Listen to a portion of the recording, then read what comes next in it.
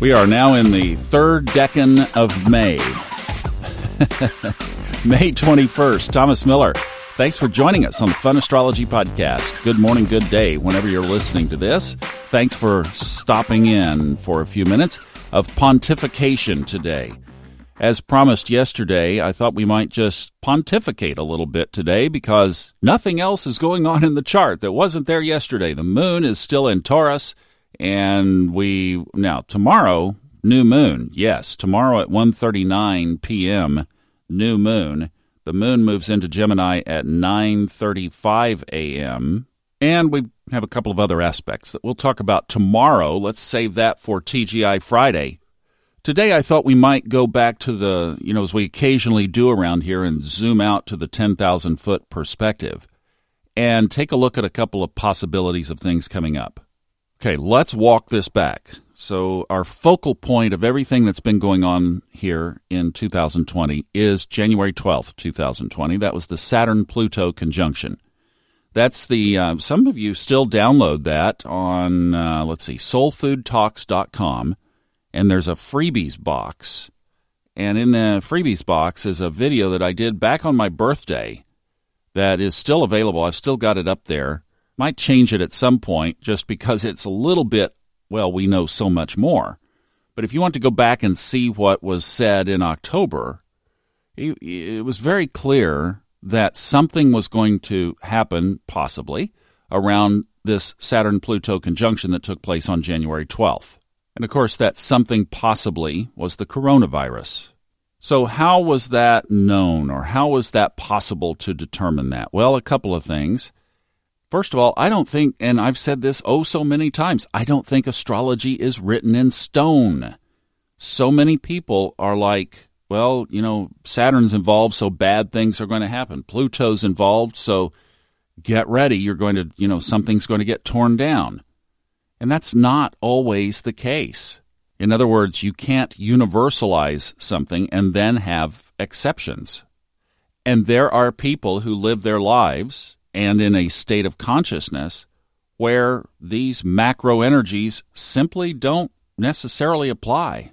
And typically that's because not of just living their lives in that consciousness during a season, like, they happen to be living in a good space in December and January of this year. No, it's from years and decades of living in that state of consciousness that put them in a position where they were basically immune to it. My author, Fred Dodson, who I've done 28 audiobooks for, perfect case in point. Some years ago, he was led to live in a country where the lockdown was basically benign, and it was almost like the coronavirus forgot to go to the country where he lives. Yes, they were locked down for a little while, but it basically was a non-event. His personal economy is such that this was a non-event. And, of course, that's far the exception more than the rule.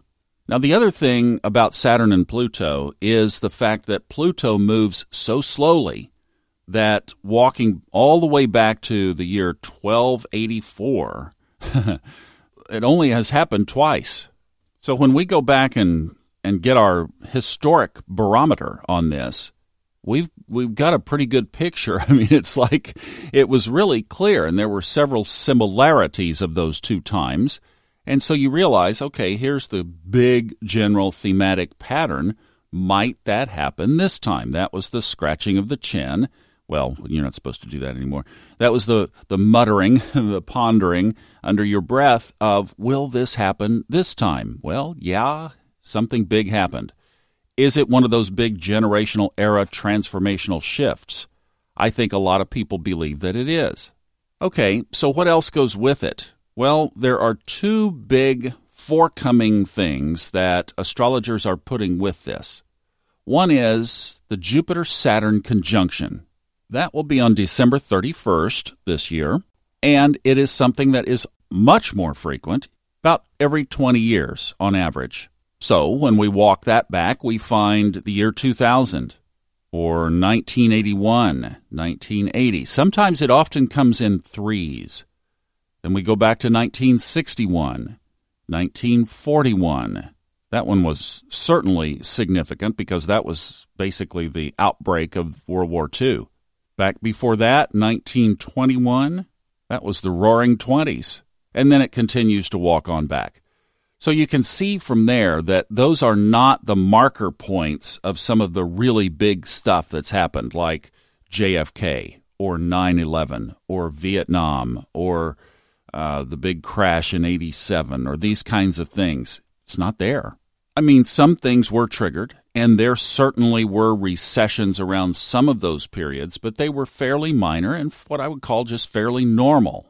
Okay, now the next big one that's on everybody's calendar are the 3 squares this coming year between Saturn and Uranus. Now that will be Saturn in Aquarius, back in Aquarius after it retrogrades, and Uranus will be in Taurus. Those dates next year, 2021, February 17th, June 14th, and December 23rd. And then there's a fourth one, but they don't get exact by minute. They get exact by degree, but the minutes don't quite close. And that's September 30th, 2022, and they will stay in that degree-based aspect until October 12th. So it's kind of a long degree-based. Those other dates I gave you were the exact degree and minute. Okay, so what does that look like? Well, Uranus in Taurus, we've already painted that picture a number of times. That's a money picture. It also can be a picture around home because Taurus certainly represents or brings us home. So we've got a money thing at play there. We could have relationships. Would be better if that were Venus, the Libra Venus, the Venus expressing itself through the sign Libra. But Taurus certainly can encompass that because it is ruled by Venus, and we can't get too far away from relationships when the V word comes to play. So when I walk that aspect back, Saturn squaring Uranus, same thing basically. It happens often in threes, and yes, there are some recessions, but look, I mean, in a healthy economy, a recession happens every 7 years. We're way overdue. So my point is this, as the clock on the wall wanes away fast here for this episode, is that I am definitely pondering the merits of some of these upcoming predictions. And you guys know that I like to find the duality in the astrological chart. I mean, there's always another side of the equation. Now, this Saturn-Pluto, yeah, it happened big, and it happened hard. And as this party slowly starts to move into Aquarius, first Saturn and then by 2024 Pluto, that is going to be a significant change. I do believe that. Is a big economic difficulty in the upcoming years part of that? I don't know. I mean, this is where I'm saying, if you wanted to take that Jupiter-Saturn as a trigger for it and then catch those squares, yeah, I mean, that's what a lot of people are saying.